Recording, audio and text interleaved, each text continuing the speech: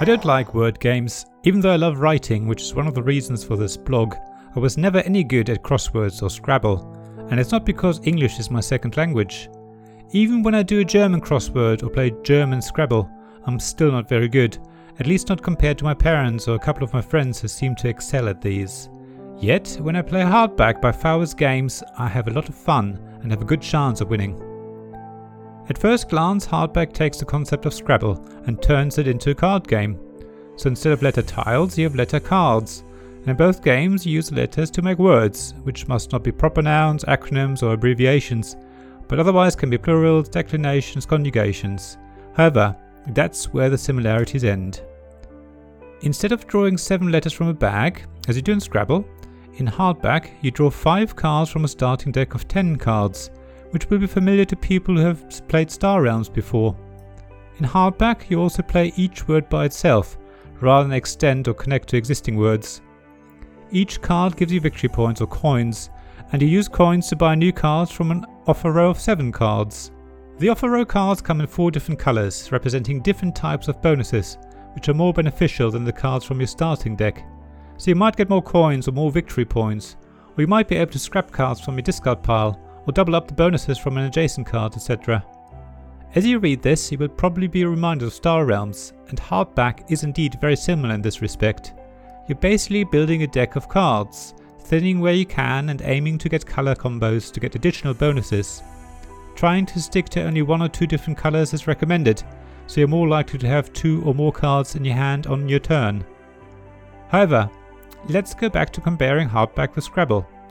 There are no double letter or double word spaces, but as I mentioned, some of the cards double up the bonuses of an adjacent card, which is sort of familiar.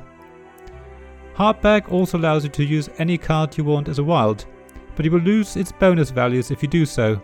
That way, you will always be able to spell a word, even if your hand consists of consonants, for example. Like in Scrabble, you don't have to use all letters to form a word. Hardback also allows you to draw extra letter cards from your deck, but these will then be locked in, and you are forced to use them in a word.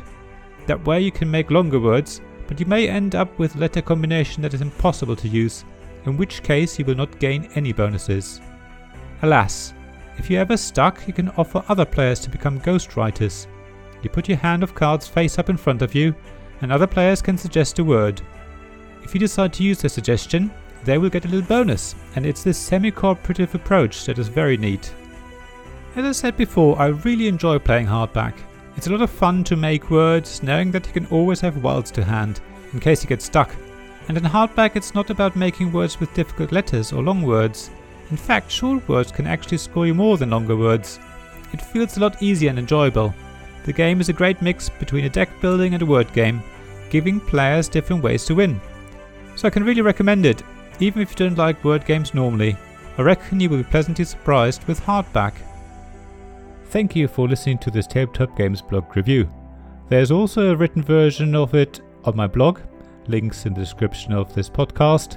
There you'll also find links to my Ko-fi and Patreon pages if you want to support me financially.